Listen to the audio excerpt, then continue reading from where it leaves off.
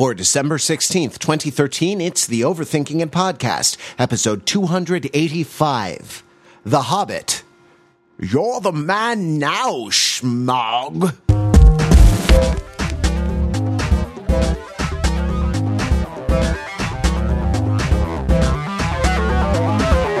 Welcome to the Overthinking It podcast, where we subject the popular culture to a level of scrutiny it probably doesn't deserve. I'm Matt Rather, and I'm here with podcast stalwarts, Peter Fenzel and Mark Lee. Why keep people in suspense, guys? You know, let's. It's not like a big reveal, like the reveal of Smaug. Smaug! Smaug! Oh, sorry. It's pronounced Smaug, spelled S-M-O-U-G. Smaug. S-M-O-U-G. No, I was talking about this before. Do you think people knew, was smog, like smoke and fog, the urban pollution phenomenon, a thing when Tolkien wrote The Hobbit? Or did people call him Smaug then instead of smog? Or did they call him smog back when The Hobbit first hit the shelves? I had thought, and you know, give me a chance to Google this, but I had thought that London had smog, had urban pollution ever since the Industrial Revolution. Yeah, you've seen Mary Poppins, right? Soot, there's chimney sweeps and whatnot. They're dirty. Well, yeah, but didn't they call it London fog, like the jackets? Not London Smaug. Oh, so I'm enjoying this entirely. I love the name. It's a prime candidate for my Sean Connery game. The game is where you say things like Sean Connery, and so Smaug, yes, Smaug. Yes. The desolation of Smaug. Chim chimney, chim chimney, chim chim cheree. Matt, how do you win this game? We should do with Sean Connery. Here, you say, "You're the man now, Smaug." Congratulations, you are the winner. All right.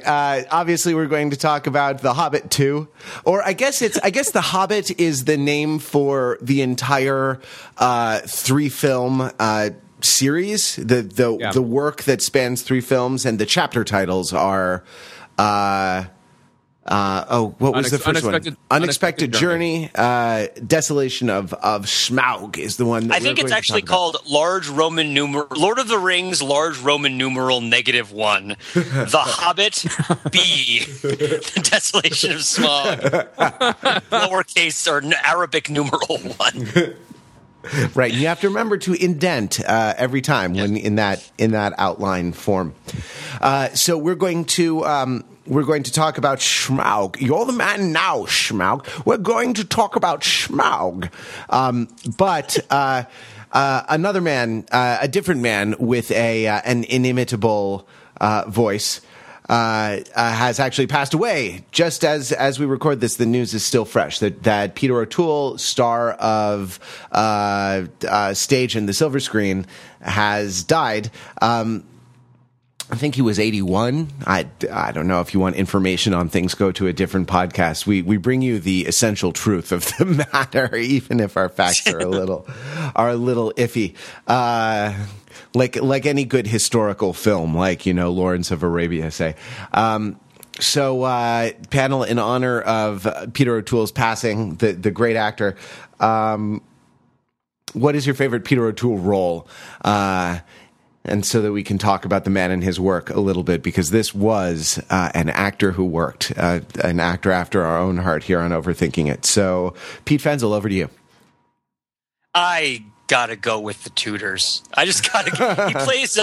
He plays the Pope, the second Pope in the Tudors. As a Pope, I think he's listed on IMDb. Yeah, he's Pope Paul III is what he's playing, the Farnese Pope, and he's the Pope who finally excommunicates Henry VIII for his shenanigans with Anne Boleyn, and he just relishes. I mean, if Sinatra's life, became a fine wine once he got past his 35th year, the lines that Peter O'Toole speaks in his 80s in this racy after dark like Showtime television show.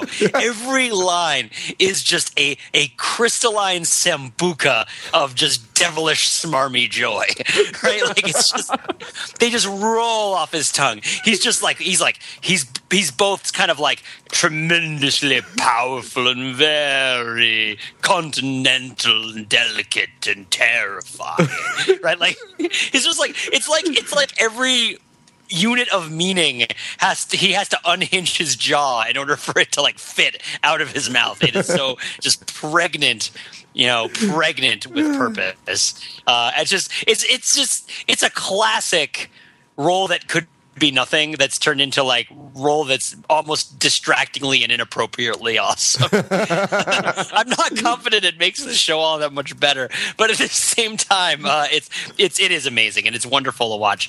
He has no doubt had more significant roles, but perhaps none that relied quite so much on his own unique gifts and passions as the Pope and the Tudors. Pete, I've only seen like maybe 1 or 2 episodes of the Tudors, and I know enough about it to know there's copious amounts of boobage in it. Yes. And I also know that in spite of Peter O'Toole playing the Pope, these are the kind of shows where being a man of the cloth doesn't prevent you from having boobage to enjoy boobage, right? So my question is, does Peter O'Toole have boobies waved in his face in the show? No.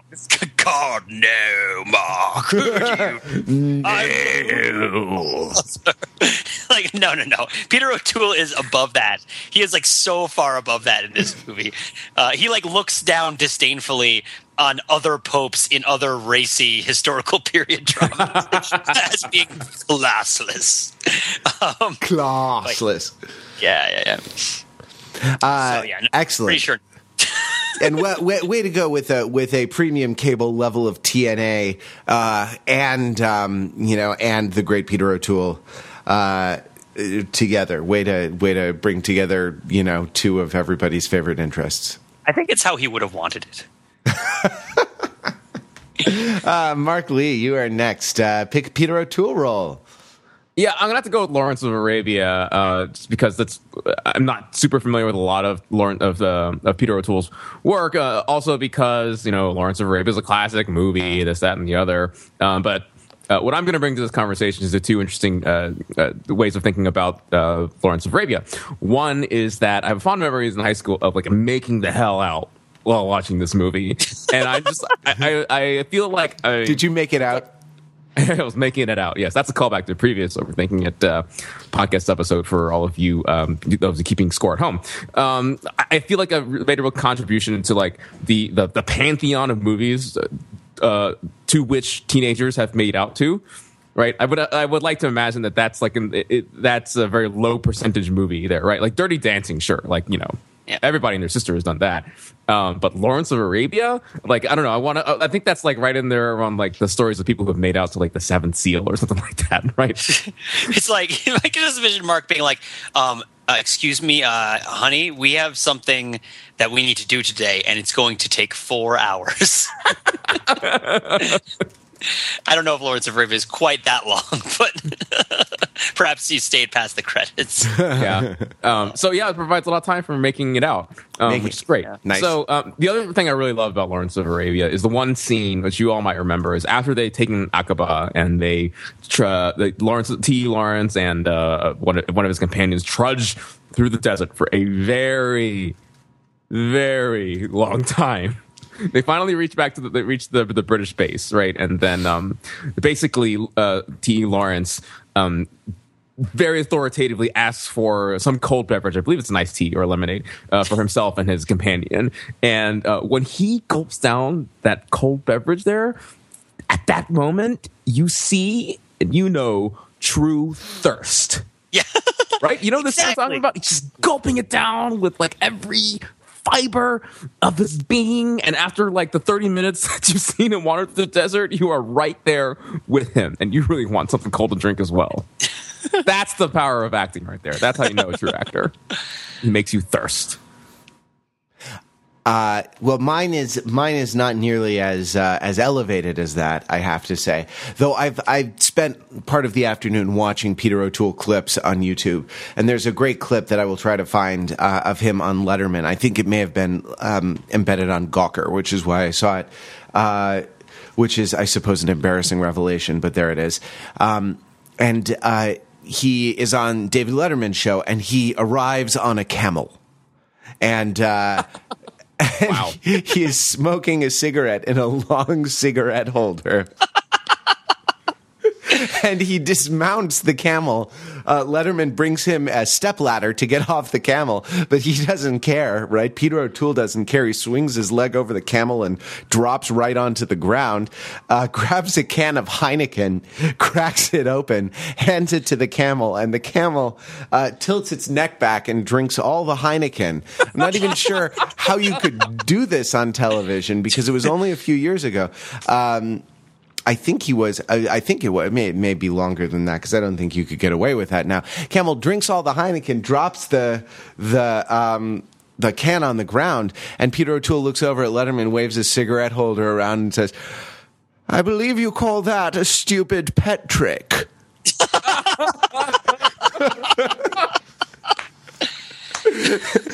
And it, sic transit gloria mundi, folks.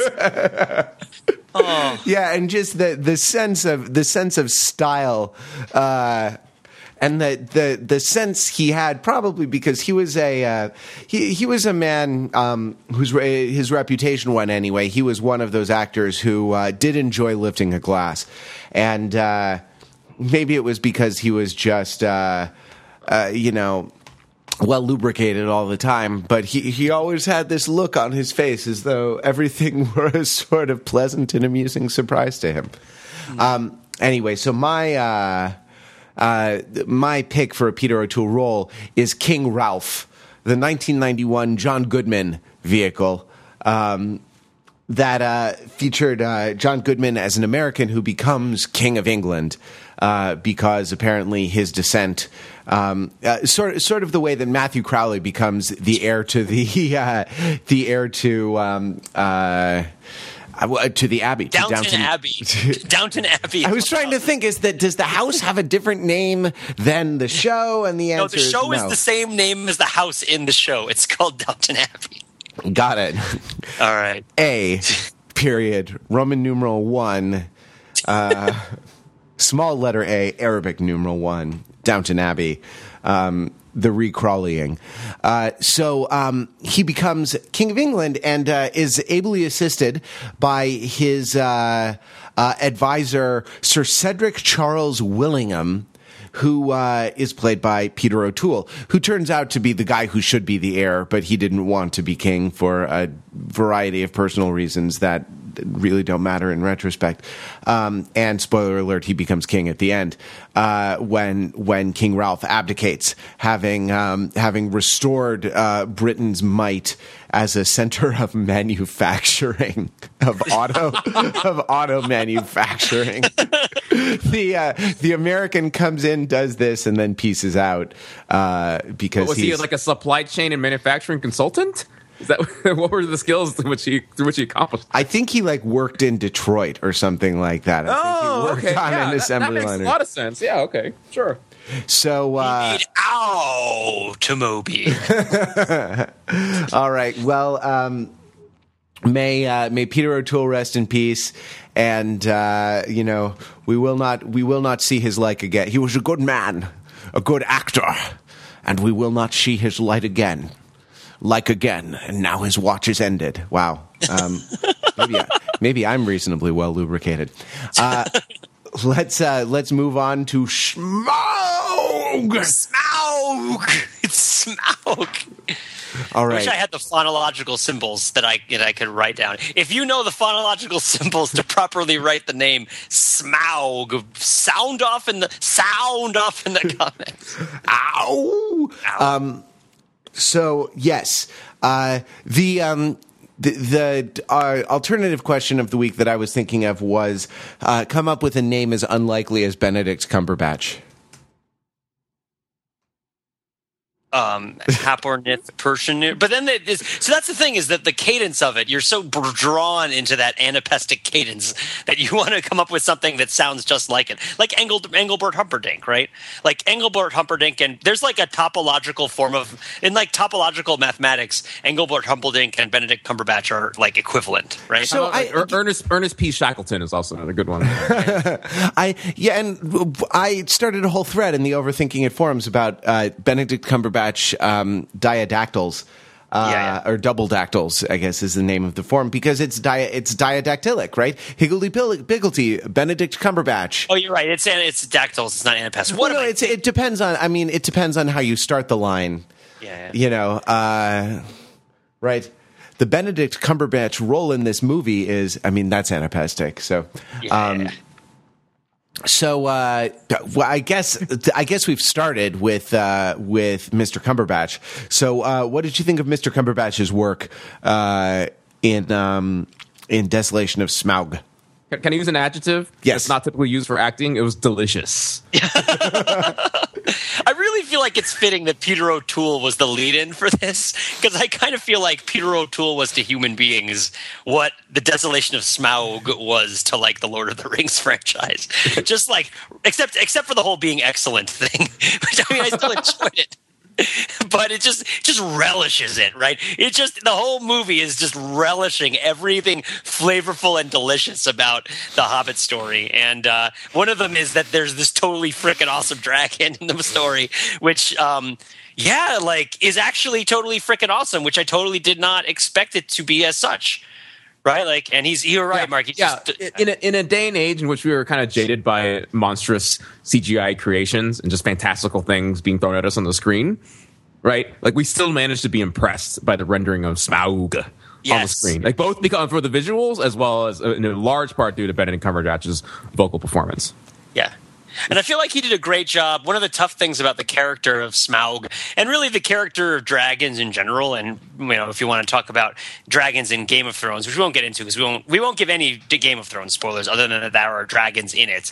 But with this, we'll have Desolation of Smaug spoilers. Don't worry, not that much finishes in the movie. But, dragons in the sort of sword and sorcery, Tolkien, Dungeons and Dragons, mythos. I don't know whether it's a third declension Latin noun or a Greek. Probably Greek. It's got to be Greek. Never mind. But they're really smart. Like, dragons are supposed to be like super intelligent in a bunch of these different frameworks, and it is always kind of tough and or useless, meaningless in movies to make dragons that are like super intelligent.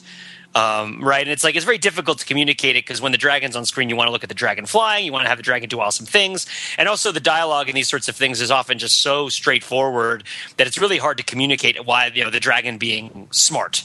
And I feel like that's the most impressive achievement that I felt, other than just the depth and resonance of his voice and the urgency and anger, but even more than the sort of urgency and evil of his voice, but just the idea that he was able, when he was telling Bilbo all these things that he really shouldn't know, the dwarves are right outside. It's Thorin Oakenshield, and he's here, and he's waiting outside to come in. Now, we don't see any information that would lead us to think that Smaug has a way of knowing this, but Smaug is a super intelligent dragon, and Benedict Cumberbatch is able, you can sort of hear the interiority of Smaug's reasoning. You can sort of hear the Smaug's kind of like piecing together of these all the details he has access to, however he has access to them. Well, I mean, he took third grade English, so he uses context clues to figure out what's going on. Yeah. So he's just like, well, there's only so many dwarves left because I ate all the rest of them. So therefore it must be one of those. I was wondering if that was it. Is it like, does Smaug know that it's Thorin Oakenshield because literally all of the other ones who would do this are dead because he personally ate them? But the thing is, I thought it was courageous to still keep those lines in the movie and not explain why Smaug knew any of it, and to kind of rely on the performance to make it seem credible. Although this is not a movie that is overly concerned with credibility in the slightest. In fact, I would say it is like, it throws credibility, like a scarf into the wind to float gleefully on its way. And I thought you were going to say it throws credibility into a barrel, which it then sends down the river and through various rapids and waterfalls. Look, the one-liner on this is that The Desolation of Smaug is a mediocre to passable Tolkien movie and probably the best barrel movie ever made. Okay. Wait. But before we jump into that barrel and follow the rest of the barrels down the river, we should keep talking about Smaug, the character of the dragon itself. And I have this idea that I want to put out there that sort of encompasses a lot of different themes of this movie. So let me try to set the cognitive agenda, as I like to say, on this show. So the dragon Smaug is very much defined by his greed, right? He loves the gold. He lusts after the gold. And he has this huge cache of treasure, right, that he took from the dwarves. And the dwarves, were brought that sort of upon themselves because they were so greedy themselves, right? Correct. So excess and greed is very much a theme of this movie, and you see it within the story of the movie and the characters themselves. You got the dragons, lust for gold, the dwarves, lust for gold, Thorin in particular, lust for power and the gold, right? And I guess also lust for like the Tammany Hall political machine of Lake Town or wherever it is he manages to maintain control. To a certain extent, Bilbo also lusts after the ring. But I like to look at this study of lusting for power and greed and things like that as a metaphor which you can extend to all sorts of other different things, right? The studio has a lust for gold and profit, right, by chopping up this movie into 3 parts. The filmmaker exercises his lust for filmmaking and for special effects by just going way overboard with the CGI and the amazing camera tricks that sort of like do that sort of Avenger style continuous camera shot, which would be impossible with physical cameras, but you can do with advanced CGI graphics. And finally, there's us, the audience. We are indulging in our lust for entertainment because we took 3, maybe 4 hours of our lives to watch this movie, potentially pay $20 to see it on a 3D IMAX screen that is larger than most buildings in North America. So that was sort of my big takeaway from all of this. It's like, this movie is really about excess and greed at so many different levels. So that was my experience. I don't know about you guys, but that's what I thought. I mean, I also thought of it as the movie where it was like, hey, Legolas, how about you take those guys in an alley and just beat the crap out of them for 10 minutes? Just like go American History X on them. Just like smack their faces up against pillars and just like punch them a lot and stuff like that. Because everyone knows that's the best part of The Hobbit is when Legolas goes medieval on a bunch of people in a random city street. You're talking about towards the end in Lake Town? Yeah. But I mean, no. I know what you're talking about. This is a movie that is, I mean, so greed, right? I want to identify 2 different words here: greed and hoarding. Right, so there's greed and the lust for the possessions and for the riches and for the experience. What might be termed like the culinary experience of consuming the movie, the entertainments of the movie, its pictures, its images. And then there is the sense that the dragon is hoarding these things, right? And that like the dragon is lusting after all of these objects and is collecting them, but his collection of these objects does not sate his lust for them. If anything, it magnifies it, right? The more gold that Smaug wants gets the more gold that Smaug wants, to the point where he is literally like asleep in a giant pile of gold coins, the bottom of which is unfathomably distant from the top, right? That rolls over him as he lumbers out of bed in the morning or the evening or whenever in 100 years he decides to raise his head up. I mean, like it's more than excess. It's a way of looking at possession in which excess is meaningless. There's no such thing as too much. If your utility increases, if your utility per unit increases with every unit that you possess. And I wonder the degree to which that's also kind of an aspect of this movie, in the sense that the enjoyments that we get are not meant to sate us or satisfy us.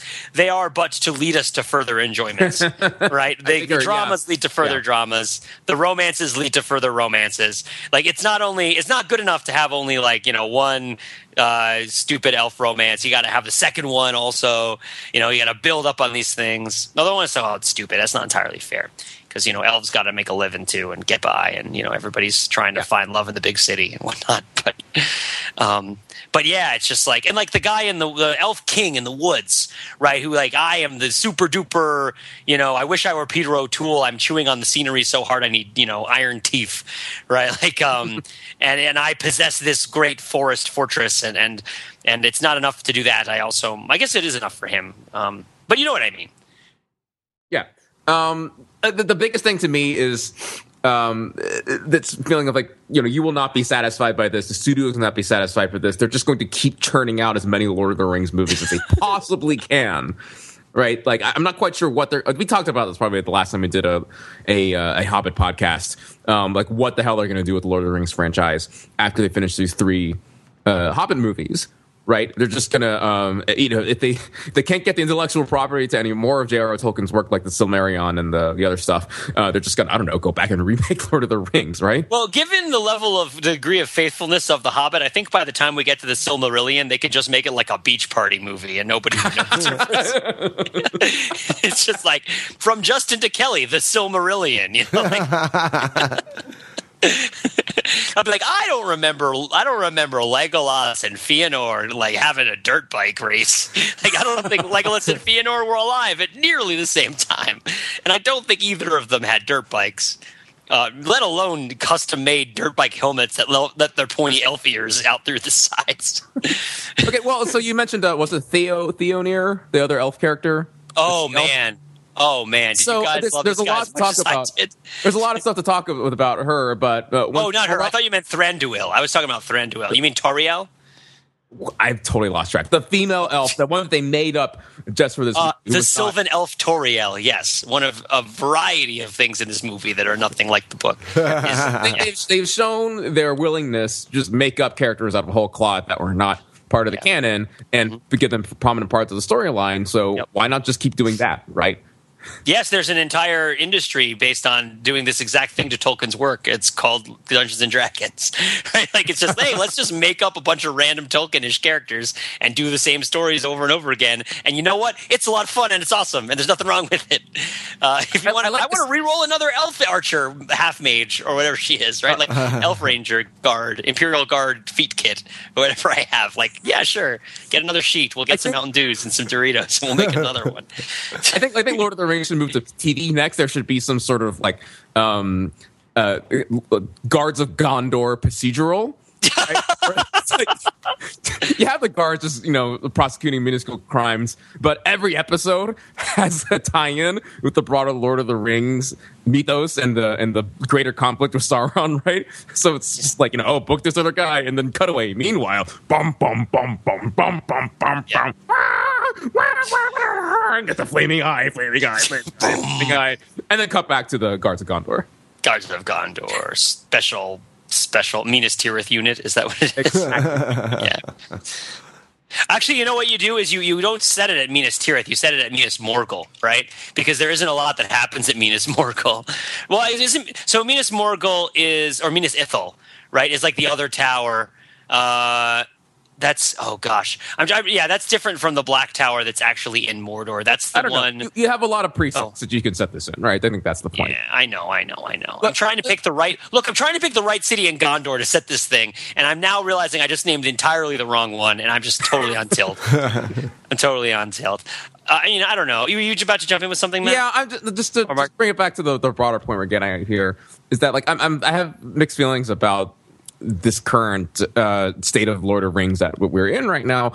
On one hand, I enjoyed a lot of things about this movie. On the other hand, I'm just like so worn out by the end of its nearly 3-hour run. Like, I've sat through almost 6 hours of The Hobbit at this point, and I'm on the hook for another 2.5 at least for There and Back Again. Right? It's a little sickening. I mean, it's this. I'm describing this feeling of excess, right? It's like, God, please, no more. And it's not just confined to these Hobbit movies. I mean, everything that we've talked about with spiraling out characters and overwrought special effects and movie times that spool out way longer than they're justified for. That applies to a lot of big action tentpole movies, right? Not just Lord of the Rings. It's just that we are a little bit hypersensitive to it because of that the established canon for Lord of the Rings has some sense of a little more sacred than like a Mission Impossible movie or Pacific Rim, for example. I mean, I thought this one moved along fairly briskly, but maybe I just was taking a lot more pleasure in it than I really had any right to. That's a rough thing to say. I had every right to enjoy this movie. I actually only paid $6.75 a ticket for it because I saw a matinee during a big snowstorm at an out-of-the-way movie theater. Yeah, well, that's the way to do it. Yeah, I'd shell out $20 for 3D IMAX. Oh, see that? See, Oh, maybe you that see it, and I saw it in the again the high frame rate. You know, 48 frames per second, 3D. Yeah, speaking of excess, you got twice as many frames in your movie than we got. I know. I was so You're so hoarding your full. frames, Matt. Oh, Smaug. So, Like a so, resident of the Capitol, I had to go to the bathroom in the middle and you know shed the excess frames, right? I mean, so here's the thing. I guess hypothetically, we're supposed to be enjoying these movies that we go watch, just in general, just like movies in general. The experience of watching the movie should be a fun way to spend your time.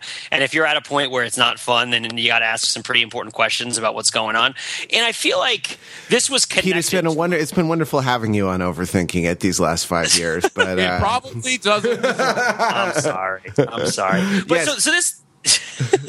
Go ahead. No, I sorry, I was going to mess with you some more, but go for it. Make your series. No, by all means. We lost Pro Tool today, so we're all a little bit on edge. So everybody gets a few free pot shots at their neighbors. But no, I've earned it. I've earned all sorts of. If you want to take pot shots, sound off in the pot shot comments. No. I'm sorry. If you think Pete Fenzel is a winner, sound off in the comments and leave a comment that says Pete Fenzel is a winner in my book. And by the way, you can also optionally say, and Matt should not pick on him so much. Yeah. So, okay. Pete, what happens to the film going experience when we stop when it stops being a source of kind of immediate enjoyment? So when the film going experience ceases to be an ongoing enjoyment, then the movie must provide alternative sorts of value in order to be worth watching. Right, so it has to be significant or artistically interesting, or it has to teach you something, right? Or it has to rise to some sort of other level, right? And I mean, this is usually fine, or often it is fine, because often we see movies that we don't really enjoy that do these things, right? You know, like movies that are really significant, or you know, I'm thinking about like movies like Amour, which I did not see. I'm trying to think of a good example of a movie I did see. I thought you were talking about something like R.I.P.D., which was not a good movie, but provided value in that it gave us something interesting and fun to talk about. I mean, R.I.P.D. I felt like had moments of it. R.I.P.D. was not like this. I guess the enjoyment that I got out of R.I.P.D. was in trying to figure out and conceive of a movie that would have been like R.I.P.D. but better. And that challenge was itself so challenging because its problems were so just like spideringly woven through. They like the thick IMAX 3D spider webs that the R.I.P.D. was hurtling through and wrapping itself in simultaneously were just so dense and mucusy that untangling them itself was its own reward. But no, but I'm was thinking more about kind of art films or films that are instructive, you know, films that have important political or human messages, right? Like there's a bunch of times, you know, we talked about Captain Phillips recently, and there's a lot of times in Captain Phillips where you're not really having a very fun time, but there are stories about people, and those are meaningful and they're rewarding, and so there's other things that you like about it. Now, this is like a huge topic. Right, this is an enormous topic, this idea of, what do I like about this movie other than that I am having enjoyment and pleasure and sort of glee at the prospect of watching it. There is a particular sort of, I think, dichotomy that exists in the fantasy genre specifically around this. And it's not quite a zero-sum game. It's not quite a trade-off, but it can feel that way sometimes.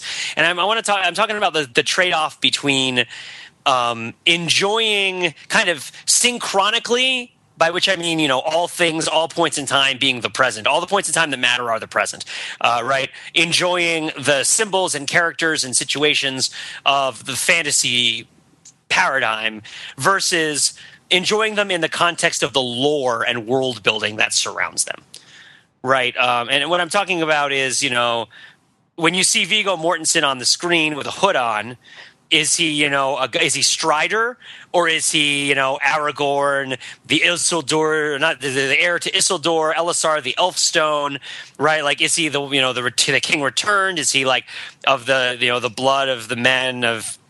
Oh gosh, I forget all of the names.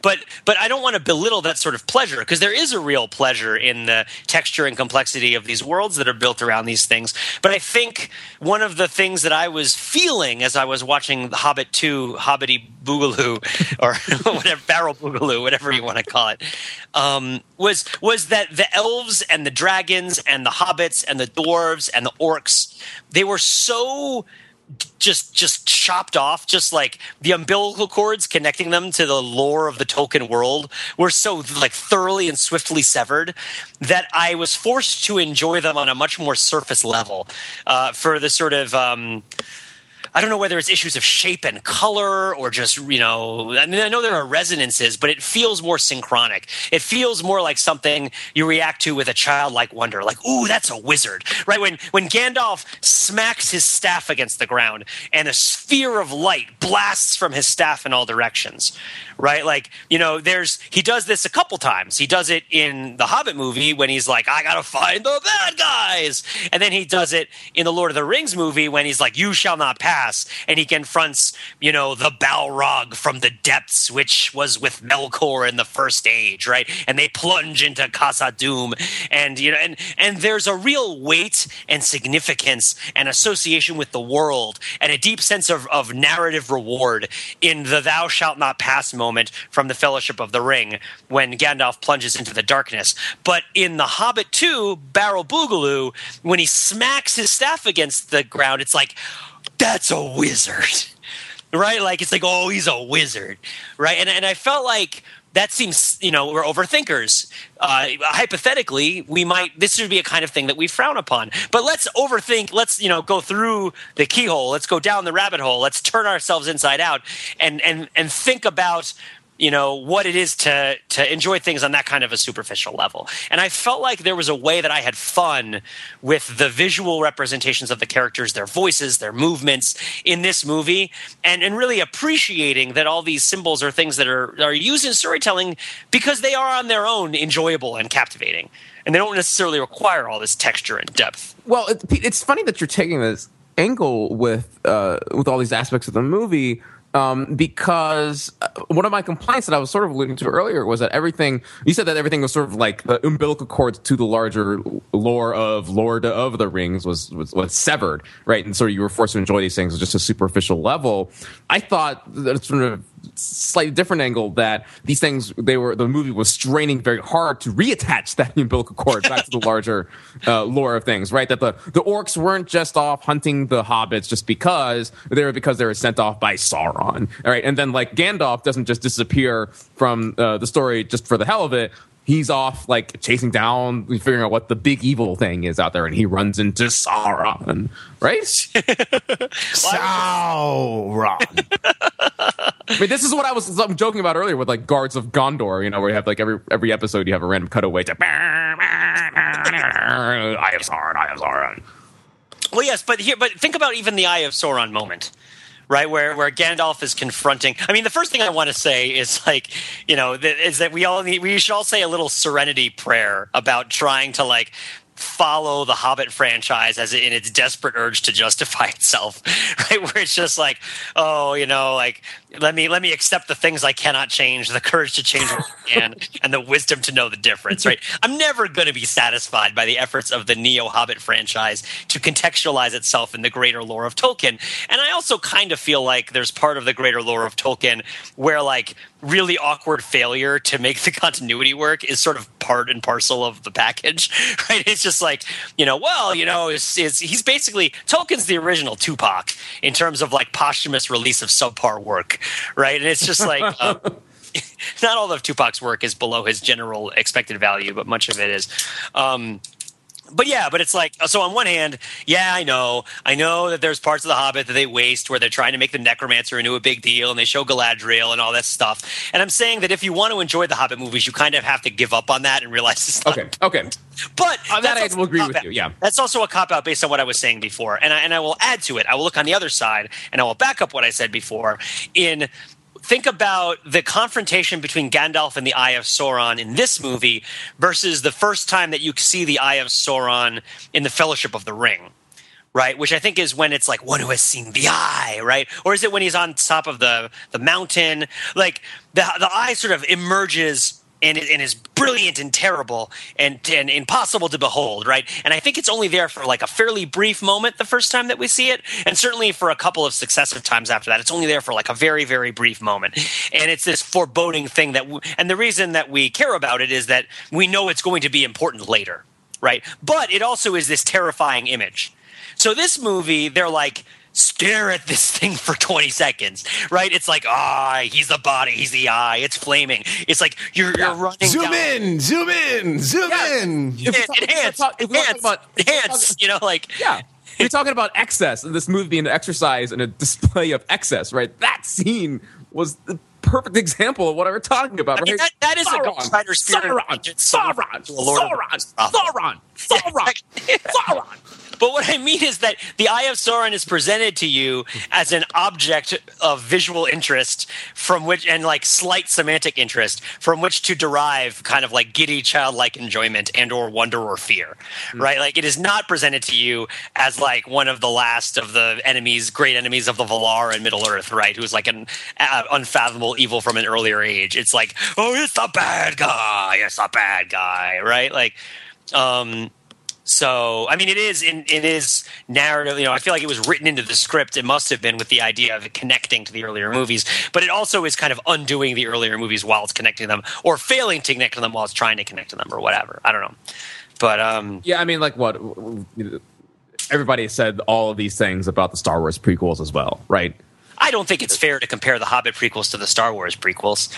I don't think that they fail quite so hilarious. It's not. And also, an important distinction to make is that the Hobbit, right, was of course written before the Lord of the Rings. But there's this sort of very awkward relationship between the Hobbit story and the Lord of the Rings story, both in textual form, as novels as well as the movies that we're seeing right now, right? You want to talk about that? Yeah, let's talk about that. Yeah, just as a quick reminder, and I'm not super familiar with this, so just from my Wikipedia research that I did before jumping onto this podcast, my understanding is that he wrote The Hobbit, and then he was commissioned to write Lord of the Rings, right? And I believe after he wrote The Lord of the Rings, he went back to revise The Hobbit to improve its continuity and connection with The Lord of the Rings, right? In particular, the part about where Bilbo gets the Ring of Power from Gollum, right? Originally, it's just like he gets the ring that turns him invisible, but he went back and really heightened up this idea that Gollum lost his precious, and this is a very important ring.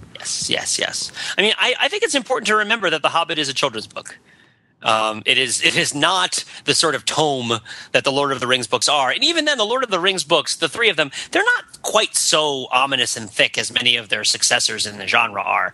But even more, but they do have all sorts of old songs and imaginary languages and whatnot. But The Hobbit is a fairly brisk novel for young readers. I would venture to say, certainly when the Lord of the Rings books came out, I believe the general critical consensus was that The Hobbit was better.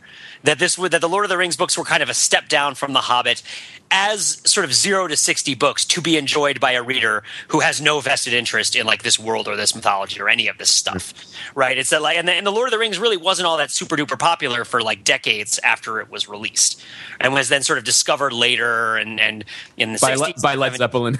Yeah, by Led Zeppelin, personally, by Jimmy Page, who put on he picked up the guitar pick of power and was corrupted by its influence. But The Hobbit it's a children's book. It's less. It is similarly to the movie. It is less invested in the lore. If there's a mixture between sort of like present day, the importance of the events that are happening now versus the importance of events that have happened long ago. In The Hobbit, the importance of the events that are happening right now are much, much more important relative to the events that have happened in the past, relative to The Lord of the Rings, if that makes sense. Right? Yeah, absolutely, yeah. And so similarly, I feel like, but of course, and then the Peter Jackson Hobbit kind of blows this out, right? Where it's like, well, there's more inconsistencies in The Hobbit. The Hobbit doesn't really connect as much with the big story of the rings and the Silmarils and all that stuff. It kind of has to be forced to do it later after the fact. And all of these things are like blown out to 10 by Peter Jackson's interpretation, where they're basically children's movies with tons of decapitations in them, right? Like they're pretty. They've got more songs, and especially the first one had more music and had kind of like zany chase scenes that wouldn't be out of place in like Despicable Me, right? Like, people running around in the mountain caves and whatnot, the little minions and goblins and such. Except that then everybody's head is being chopped off every 5 seconds. In this one, you even had one of my favorite moments in the whole movie where I think it was Legolas decapitates an orc, and the orc head flies at the camera and bounces off the imaginary CGI camera, shaking our view of the action. Did that really happen? Yes. I mean, not really. It's not a real story. It's imaginary, Mark. No. But yes. Yeah. I mostly recall Legolas chopping the head off like Gladiator style, right? Oh yeah, You swore. like. Are you not entertained? I mean, this is sort of like what is it? Star Trek Nemesis, the one where Patrick Stewart gets to ride a dune buggy for the first time. It's like Legolas. Like I want to just chop people's heads off left and right with a sword. I want to be the cool guy. Like, well, you're not in this movie, Orlando Bloom. He's like, you darn well know that I'll bring at least $50 million worth of receipts. Just let me chop off some heads. All right, okay, fair enough. We need to get you. We need to get somebody. But I feel like the relationship between the Hobbit movies and the Lord of the Rings movies is kind of like both a through the looking glass and a times 10 mirror, reflection of the relationship between the Hobbit book and the Lord of the Rings books. Less serious, less rooted in the lore, less internally consistent, more retconned and revised after the fact, and certainly playing to a mass audience.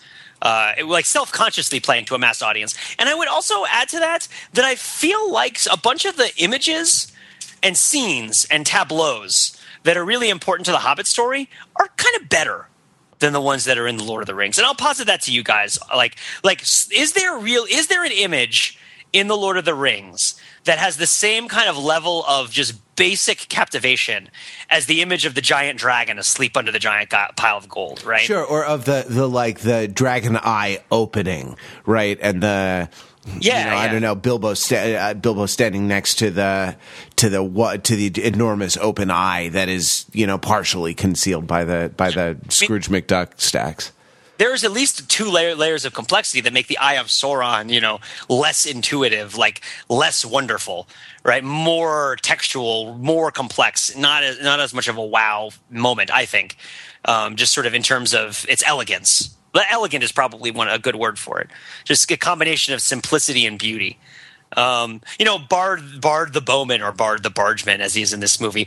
Bard the Bowman and the Black Arrow, right? And Geryon and the Black Arrow, and like the one scale that's loose under the dragon's shoulder. I feel like there's even a music to casual explanations of these things, right? They're just connected. I mean, that's probably one of the reasons Tolkien is drawn to writing this sort of stuff, is because it's in the language. There's something in the language that's pretty, and there's something in these symbols that has a lot of just beauty and depth in the way that stories exist. Is that really inferior to like throwing the ring in the crack of doom?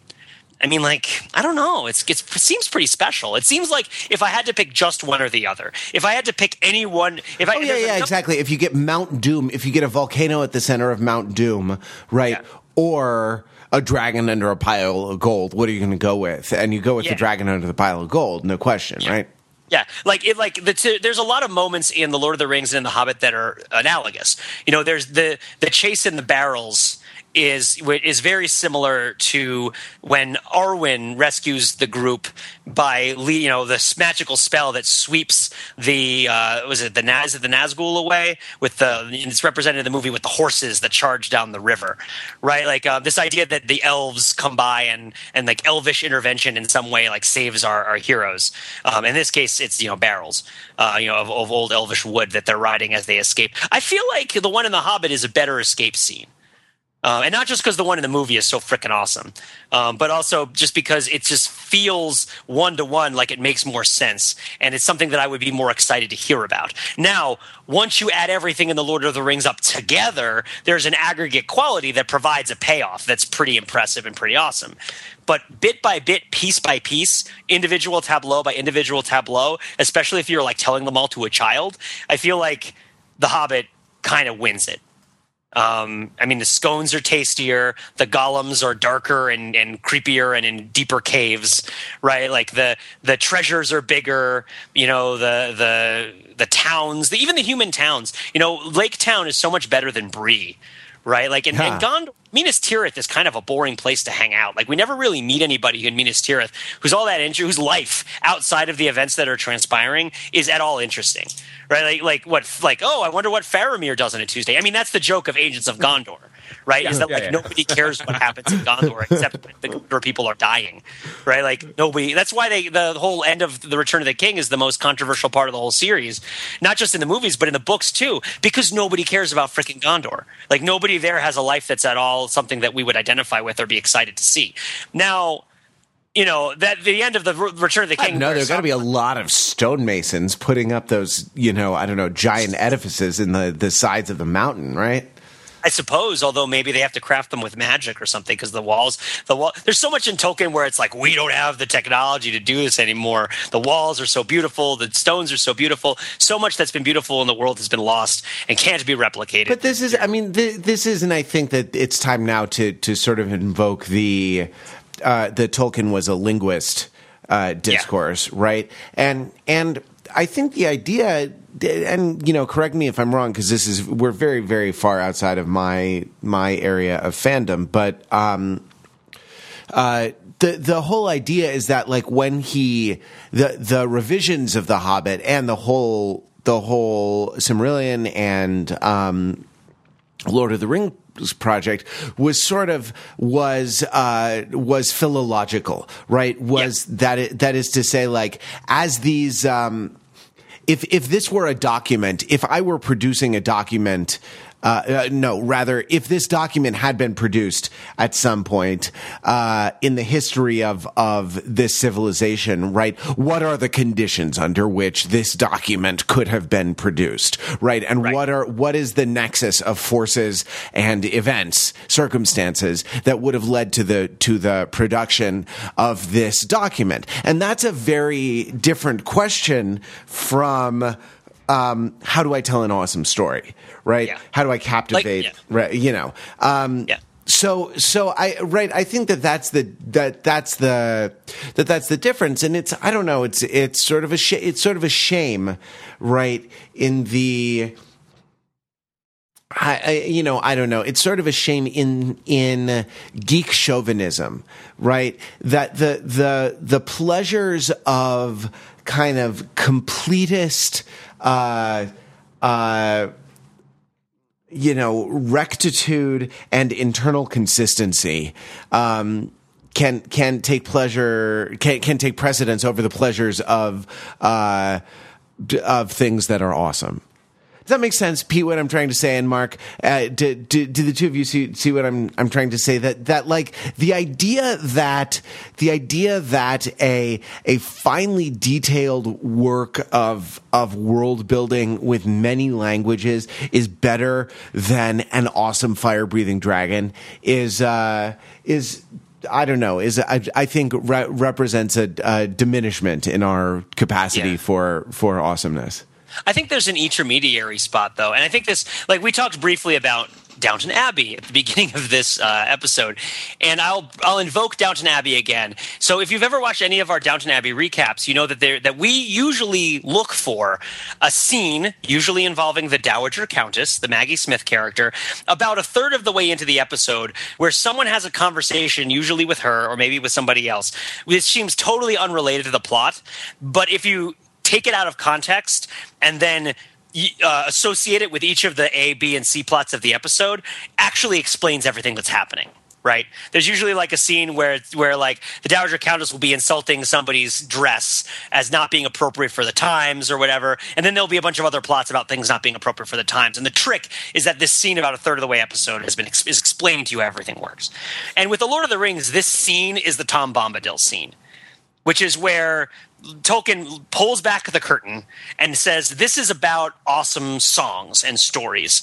And this is like, he literally takes a character who is a doll that he plays with his grandkids or his nieces with, right? This Tom Bombadil was I think a little physical doll with little yellow boots, and he named it, and he would dance it around and sing little songs, and it would amuse the children. And he puts Tom Bombadil in the story as this, supremely powerful cosmic being, right? And the songs that Tom Bombadil sings are like some of the world's most powerful magic. Even to the point where, yes, you can go through in the lore and explain the relative. Eventually Tom Bombadil would also fall to Sauron and all this other stuff. But in the context of what's happening, it's a real discontinuity where we jump outside of the level of reality that's been established, and we're told like the songs that this little doll sings are the best songs in the world.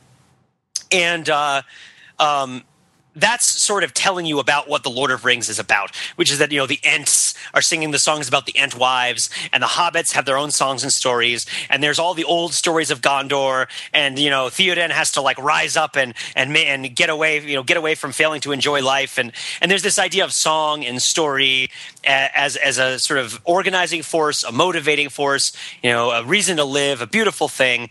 So there's the pleasure of the fire-breathing dragon that you're talking about. Right. And then there's the pleasure of the world and the complexity of the world and, the history and all that stuff that you're also talking about. But then there's also the pleasure of the book and the written word. Right. And I think that that's kind of what happened was Tolkien was writing a book that was sort of about the pleasure of the written word and lucked into a work of world building that people really liked. And then it is through the reading of The Lord of the Rings, not the writing of The Lord of the Rings, but the reading of the Lord of the Rings, that this world building becomes so powerful in people's minds. It becomes such a dominant thing in people's minds. And then the people talking to each other about it becomes an extended work. Even more important than the various lost tales that come from Tolkien himself, the conversations that everybody has about the world building become themselves an extension of this artistic project, the sort of scope of all this stuff. So there is something sad when the pleasure of the fire-breathing dragon, the pleasure of the well-written book, where this third pleasure, this pleasure of, which I put second before, but now I'm putting third, this pleasure of the extended universe, right? When the pleasure of the extended universe is the only pleasure. It is the primary pleasure. It is the foremost pleasure. And other pleasures that attempt to draw focus away from the pleasure of the extended universe, and I know I'm not speaking strict because canonical things are counted in this, but I'm using it as a blanket term. Anything that draws away from that is bad or wrong. And I think that looks back to what we're talking about before, where this is a thing that we look to for pleasure when the other things aren't producing pleasure. Right. And that's sort of the model for that is asceticism. The model for that is kind of religions of puritanistic self-denial. Sure. Where it's I am a better person because I am not enjoying myself. Or suffering in the way that used to energize me in the past, right? Yeah. And if you look at cultures based on grievance, and my primary knowledge of this is based on, a class I took in college, and you may have taken too, Pete, and Mark also, about early Christianity and the way asceticism came to replace persecution, right, as the sort of central feature of a certain segment of early Christian practice, right? That is to say, the persecution turned inward. Yeah. When nobody is trying to martyr you anymore, you have to beat yourself up so that you can get the pleasure that you want to get out of feeling terrible. Right? Yeah, you create myths of people getting the wounds of Christ in their hands and feet. You basically declare a war on Christmas on yourself. Right. Because no one is actually declaring war on Christmas. But I mean, I don't know. I want to kind of tinker around in what you've said a little bit, Pete, because I like the point you make about the pleasure of the written word, but I wonder if for Tom Bombadil and for the Ents both, and please correct me if I'm wrong because it's been a while, but it's really more the pleasure of the spoken word, right? And the thing about the Ents is there's not, there's no paper. What would they make paper out of themselves? It's this oral culture, right? And all the Ents stand around in a circle and they sway back and forth and start hum, hum, hum, kind of singing together. And it's the low. Honestly, it's my perhaps my favorite part of Lord of the Rings is the Ent mood, and they add the hobbits to, the poem that is the list of things that exist in the universe, right? And they painstakingly maintain this list, but they do it orally. It's, you know what I mean? It's not a written culture at all. And also, it's with Tom Bombadil, it's songs, and right, song is the genre that, paper can't do justice to. It's performance. Yeah, because all songs are just quatrains, and they're not particularly interesting when you're reading them. Sure, or you look at the melody, and it doesn't. You look at the melody, represented in some system of musical notation, whatever it is, and it doesn't really capture the experience, because a song is a transaction between a singer and an audience, and it's an experience, right? And though you can notate certain things about that experience, you can't notate having the experience, right? And that's so it's you have kind of encoded in this work the failure of oral culture, and the sort of the rise of the written word, and the sort of the trade-off. I was about to say the tragedy of that, but it's not a tragedy, because we get a lot in return for there is definitely an upside, which is why it happened. But there are things lost as well. So it's a trade-off, right? And so you have this, you have this, and that's actually the sort of interesting thing. That's one of the weaknesses of sort of extended universification, right? Of works like this, because if you really are attentive to some of the central themes, it's about oral culture, and oral culture is where. Oral culture is where the story shifts just a little bit with each telling, or where it is adapted a little bit based on the audience, and it sort of grows. Actually, like I think this is attributed to Tolkien, right? Like who is supposed to have said of the Lord of the Rings and of his whole mythical universe, the tale grew in the telling, right? And that I don't know, that's something that is lost when you transition to a strictly legalistic system of marks on paper, and that's the only thing that's the only thing that matters, because you get into a whole kind of police discourse of authenticity and legitimacy when you are dealing in that marks on paper world, because who is entitled to make those marks, whose marks count, whose marks should be accorded what value by other people. Whereas, I don't know, when your mom is telling you a story, or whoever told you stories. For me, it was my mom. My mother was an incredibly imaginative storyteller who would just make up stories out of whole cloth about adventures that my brother and I would have, in a magical world, and used to tell us these things to go to sleep. There is no question of consistency or of wait, hold on 1 second. There's no and there's no sort of whole regrettable kind of deriding other people for being not geeky enough phenomenon when your mom is telling you a story. Yeah, and that's sort of what these Hobbit movies kind of are. Yeah, I mean, I feel like you're both talking about the philological mission of the Lord of the Rings in general, and about the trends in culture that describes, and you're talking about the relationship that Peter Jackson is sort of asserting, willingly or not, with these very loose, very spun stories, in the extended universe. We should probably get to some of the tweets that people sent us about The Hobbit before we run out of time on the podcast, right? Because I think we got some good tweets from people asking us some questions about this Smaug movie. Unless I miss my Smaug. I don't want to act Smaug about it. Well, good. Okay, so let's go through these. David Putney, who is Putney DM on Twitter, PUTNEY DM, talks about this sort of post 9/11 resonance of the Lord of the Rings, and asks whether you think The Hobbit is kind of tapping into the zeitgeist. Now, I'm and you too, Pete, I know, because you've said so on the podcast. I'm reluctant to talk about post 9/11 anything, because it's not like our culture's first experience of existential dread, right? Yeah.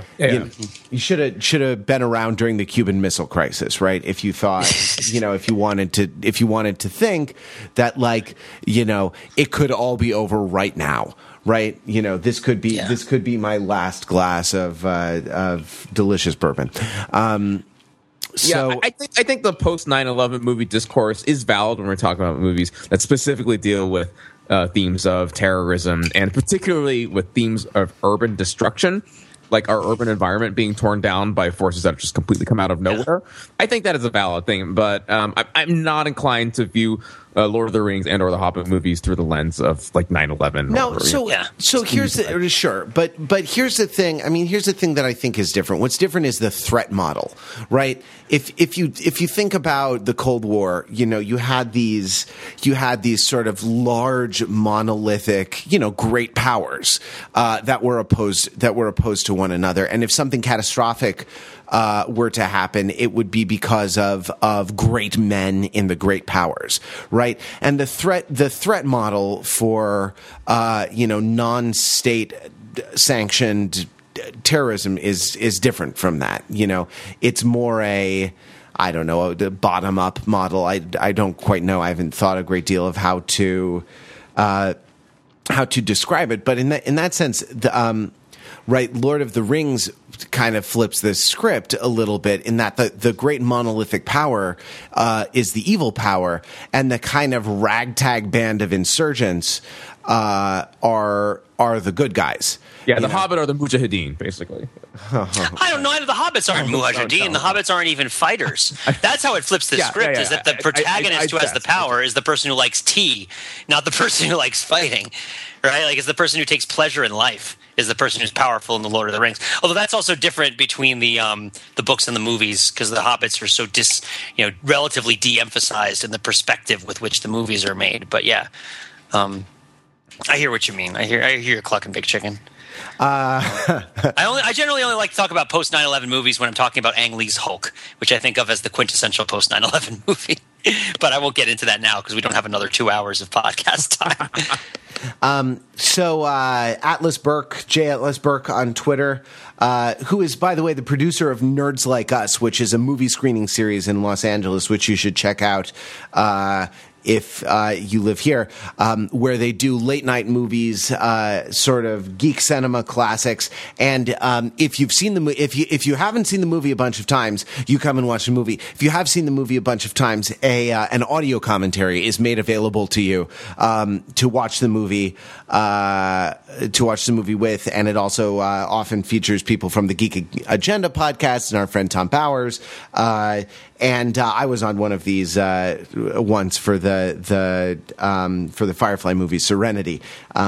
So J. Atlas Burke says, my roommate's review, walked out slowly, shook her head, and sighed, bullshit. Well, sorry, she didn't enjoy it. Serious question, though. Did you notice the diversity in Lake Town? Yes! Sorry, you can read the rest of the question. I was just responding very positively to the first part of it.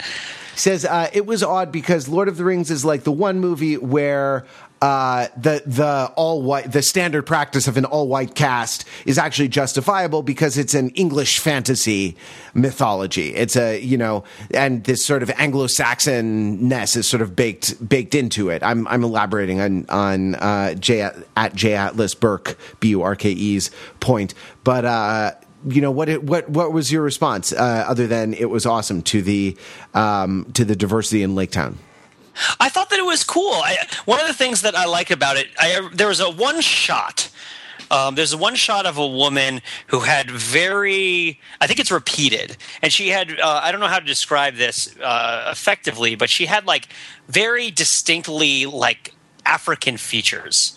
Right, like she had like really big eyes and big cheekbones, and that were like that were very, and they were lit very clearly, so you could like very much tell that this actress was of African descent of some kind, and there was something about the way that face was responding to the talk of the prophecy or whatever and all this stuff, where I felt like it was communicating effectively the emotion in a very specific, very iconic way. And I felt like it was earned. I felt like it was organic. I felt like this was a person who, because the movie has a bunch of different tableaus and symbols and images that are like either stock images or drawn from one sort of tradition or another that reflect a certain way of thinking or feeling. And I was like, this African face is feeling the way about this story, the way that I would hope a face would feel. right? And I feel like that there was something, it was just interesting and it was surprising and it was cool. I think that from a storytelling standpoint, one of the implications of it is that this is a place where people used to come and go from great distances, right? That Lake Town used to be a center of trade, used to be a center of migration, and isn't anymore. And thus, that's why it isn't homogenous.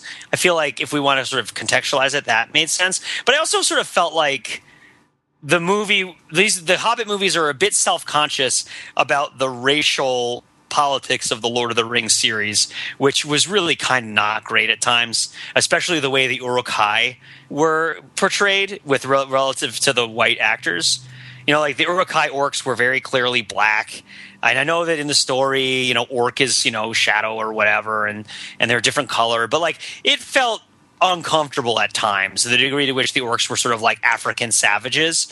And I felt like they've done a better job with the character design. Or I won't say better, because it's hard to say that this was an obligation they should have recognized from the get-go. Like, I think it's more like they made the movie, and then they look at the movie. We look at the movie after, and we're like, oh, that doesn't look so good, right? Yeah. Like that doesn't, like Saruman and the Uruk-hai is kind of an uncomfortable relationship. Certainly the Uruk-hai towering over Boromir is kind of uncomfortable. Kind of would be better if there were a better way to do this, but I'm not quite sure how they would do it. I feel like the way the orcs are designed in the Hobbit movies, with a bigger variety of diversity of color, certainly with bigger variety diversity with their faces look, I feel like it makes them, it frees them a little bit from this relatively justifiable indictment of being pretty racist. And so I think making the people of Lake Town diverse is also kind of a self-conscious correction, but it also sort of feels like a correction, feels like an apology, which I don't think is entirely unwarranted. But, you know, I don't know. What do you think about it? I think there should have been more Asian people in Lake Town. Like, yeah, they put African people in it. Like, where are the Asians? There's no Koreans in Lake Town. I kid. You think Koreans can't fight dragons? Koreans I don't know. fought dragons for their entire history. They have boats that are dragons. There are places in our popular culture to have, you know, constructive discourses around race. I don't think Lord of the Rings is the best place for it. Just Come because it's, you know, it's like the fantasy world. Like, you know, when you hear the dwarves, you know, they're like, oh, I hate these elves. And the elves are like, oh, I hate these dwarves. You know, those dwarves. Where are our secret desires more clearly and truly portrayed than in our fantasies? You know, like if you want to know about the dynamic between nerds and jocks, like look at the fantasies about nerds and jocks. Don't look at the way that we actually talk about them in real life, right? Like, yeah, there's a lot of truth in Revenge of the Nerds that isn't in a lot of other portrayals of things. Even the cruel truths, even the nasty truths. You know, how the nerd's fantasy is to sexually assault the cheerleader in Revenge of the Nerds, which is super uncomfortable. But like that fantasy is something that was part of our culture. And certainly, like this sort of, I'm not saying it's good. I'm saying it's awful. I'm saying that it's secret and bad, and it's not portrayed because people don't want to be held accountable for it. But if you're like, oh, I want to be with a beautiful, fair-skinned elf, and the evil Uruk-hai with their dark skin are going to kill all my relatives, like I feel like that reflects something about you. I feel like it reflects something about you even more than telling a real story in which there are only white people, because you could make them anything. That's the thing. So Pete, like, if I tell a story, yeah, you can make them any color, right? You could. It's a fantasy. Like, I think people said that about like Game of Thrones or whatever. It's like, you know, you can make them any color. It doesn't really matter. Or Star Trek, right? Like, it's like they don't have to be this. You don't have to be telling this story. If I were telling a story about my real life experiences, I might want to keep people looking the way they happen to look in real life, which might reflect like actual real life migration patterns and economic realities I have no control over. But like, you know, if you're making up the nation of the beautiful elves with their beautiful jewelry and their fancy forest houses, like it's you.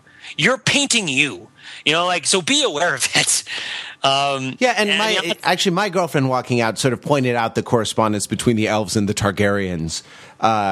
You know, and I think that's a fair point, given that Tolkien is a big influence on George R. R. Martin, right? Yeah, down to the RR. Yeah, I mean, George R. R. Martin is kind of an apology for Tolkien in a lot of ways, in much the same, you know, in a sort of similar way, although with a great deal more complexity and nuance, right? Where it's sort of like Tolkien broke realities right? Broke realities while he was telling his story for a bunch of reasons, and we're going to sort of go back to this core project, and we're going to respect those realities. And these are the realities of like death and the realities of sex. And it's like, how come nobody in Middle Earth ever sleeps with anybody else, and the important people who die tend to come back, right? Like it's like, how come the people don't care about the things that they care about in real life, like their politics, right? Like how come these things aren't there? It's a self-conscious attempt to sort of recreation. It's like a destructive, strong misreading, I guess, sort of, but with a sense of correction. But yeah, I don't know. Let's move on. So Jackson has been charged. Oh, sorry. This is Daniel Cheng, who is Erigion, Erigion, on Twitter. Daniel Cheng says Jackson has been charged with writing bad fan fiction, and he links to an Atlantic piece, which I will link to in the show notes. Though I'm not. I got to tell you, Daniel, I'm not loving the indirect attribution so far. Jackson has been charged with writing bad fan fiction. That passive voice just rubs me the wrong way. His OTP, his 1-2 pairing is Kate and a dwarf. What's yours? Yeah, I don't know. I ship Legolas, whoever happens to be in the barrel. No, I don't know. I'm going to ship Bilbo and a giant steaming rabbit game pie. It's a really delicious pie. I feel like there hasn't been enough pie in the second Hobbit movie. Yeah, I thought you were going to say I'm going to ship Bilbo and Smaug. Smaug! Yes. Middle Earth pie. But that's what they do in starring Jason Biggs as that's what Shrek has in it, right? Is Smaug gets shipped with the donkey. Well, I mean, also there's the whole meta casting thing, right? Where where Bilbo is played by Martin Freeman and Smaug is voiced by Benedict Cumberbatch, right? The whole Holmes and Watson thing, right? Yeah, that's actually an interesting piece of meta casting. Definitely, they have such a bromance, extends like the special, right? Like, so Daniel Cheng goes on to say, but really, how far should an adaptation go? Aren't they officially sanctioned fanfic, even if written by the original author? And I don't know. I want to take this one. I mean, all writing is fan fiction, right? Because you are sort of responding to the environment in which you find yourself, and sort of creating something as a corrective to it. I mean, is George R.R. Martin Tolkien fan fiction because he has the artistic project that Pete detailed just a minute ago, or that is to say, should we degrade his books because they are fan fiction because he has the artistic project, right? Because he is writing something in relationship to his predecessors, but they didn't make up the characters. Well, who cares? Who cares if they didn't make up the characters, right? All the people, Ovid didn't make up the characters, Homer didn't make up the characters. For freak's sake, Shakespeare didn't make up the characters a lot of the time, right? It's a lot of writing and a lot of the history of literature has writers saying, okay, this is my version of such and such a story. This is a version that responds to the concerns of my time, to my concerns, or that remedies what I take to be the mistakes or the excesses of the past, right? The problem with fan fiction is when it's bad, right? When it's badly written, the problem isn't a problem of authority or legitimacy, and the problem isn't really a problem in the legal discourse of intellectual property, right? The problem is whether it's good or whether it's bad, and I think all of these from the point of view of a person who cares about art, right? Or from the point of view of a person who cares about stories and how they're told and how they're kind of repeated down through the ages, it's not these other things, the sort of legal concerns and the discourse of authority. These are sort of side concerns. It's a question of, I don't know, is the song, does the song that this person is singing make you want to dance, right? What is the experience? That's the concern. So I'm afraid that we've responded to almost all of these tweets by just sort of problematizing the area that the tweeter brings up rather than actually answering their questions. Yeah. So I don't know. Let's take a stab at it. Aren't they? How far should an adaptation go? Stick a pin in that. Aren't they officially sanctioned fanfic, even if written by the original author? Yes, and that's okay. So now let's take up how far should an adaptation go? I don't know. Should we do Revenge of the Nerds Middle Earth edition? I think you could. I mean, I'm sure they've done it. Isn't it called Your Highness? Okay. Or something like that. I would say the problem of fan fiction isn't when it's bad. The problem of fan fiction is when it gives no pleasure. Sorry. That's what I'm saying about. That's what I mean by bad. Yeah. Yeah, it reminds me of the Brunching Shuttlecocks geek hierarchy, where like they have all of the different kind of geeks. This is from like 2002, and the very, very geekiest person is people who write erotic versions of Star Trek, where all the characters are furries, like Kirk is an ocelot or something, and they put a furry version of themselves as the star of the story. Like that's like the person all other geeks consider themselves like the less geeky than. And the funny thing about that is that while it is awful, it is also hilarious and awesome, and there's a certain pleasure in even reading the sentence. Right, so there is a joy in fan fiction. There is some joy in Mudville, but yeah, I feel like the degree to which the story is relying on the weight and the context of the original series sets limitations on how far it should change as an adaptation. Right, it's like if you're making, let's say, an Indiana Jones movie, right? Like the Crystal Skull. The Kingdom of the Crystal Skull doesn't get far enough away from the Indiana Jones franchise to justify its huge departures from the Indiana Jones franchise. It seems a little paradoxical, but it's like the sort of less you lean on the things that have come before you for the core legitimacy of what you're doing, then the more freedom I feel like you have for what you're doing. A great example of this is another Peter O'Toole movie, Troy. Right, which I think at the time, I remember I think we even podcasted about it. I really liked Troy, even knowing that it had very little to do with the Iliad, because it was a story that was fun to watch, and it had fun energy, and it had fun characters, and it didn't really rely too much on the previous, the mood and the authority of the previous stories. It had its own mood. It had its own authority in the telling. It had its own polish. It had its own tone. And in that sense, it doesn't really need those other stories so much. But of course, this is a highly subjective thing.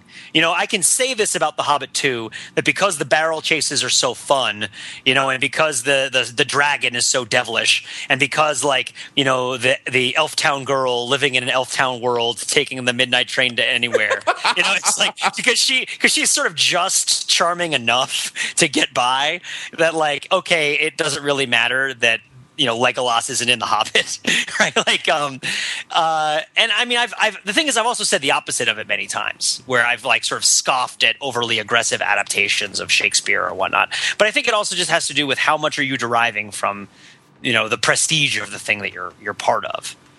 Look, I'm just going to say this: if having a dwarf do go into Berserker 360-degree spinning mode, if that is wrong, I don't want to be right. Okay. Well, maybe we'll leave it there. Maybe we'll leave our conversation there, because it has been a special expanded edition of the Overthinking It podcast. The Overthinking It podcast extended universe. And we're all an ocelot or something, and you can write yourself in as the hero. So if you would like to find out more about the Overthinking It podcast, you can find us online. What am I saying? Find out more. If you want to reply to anything that we've said, you can email podcast@overthinkingit.com, call 203-285-6401, call or text, or leave a comment on the show notes for this episode. We are, winding down to the end of the holiday shopping season. So thank you very much, everyone who has used the affiliate links in our holiday gift guide on Overthinking It. we rely on the income from those to help set us up for the next year. So if you are doing your holiday shopping, we would be much obliged if you started from any of the Amazon links on Overthinking It, which will provide us with a small kickback when you click through them, enter Amazon from one of our links, and buy literally anything that you want from Amazon, whether it's one of our awesome recommended gifts or not. So thank you for using that and helping to support Overthinking It. There's also, just saying, there's a PayPal link on the homepage of the site. So if you would just like to donate to us cash money, I mean, it's not donate. You can't like write it off on your taxes. But if you would like to give us a gift of cash money, you can do that from the homepage of Overthinking It as well. We're very grateful for that. We'll be back with more Overthinking It podcasts next week. Until then, you can find us on the web at overthinkingit.com, where we subject the popular culture to a level of scrutiny it probably doesn't deserve. Smaug!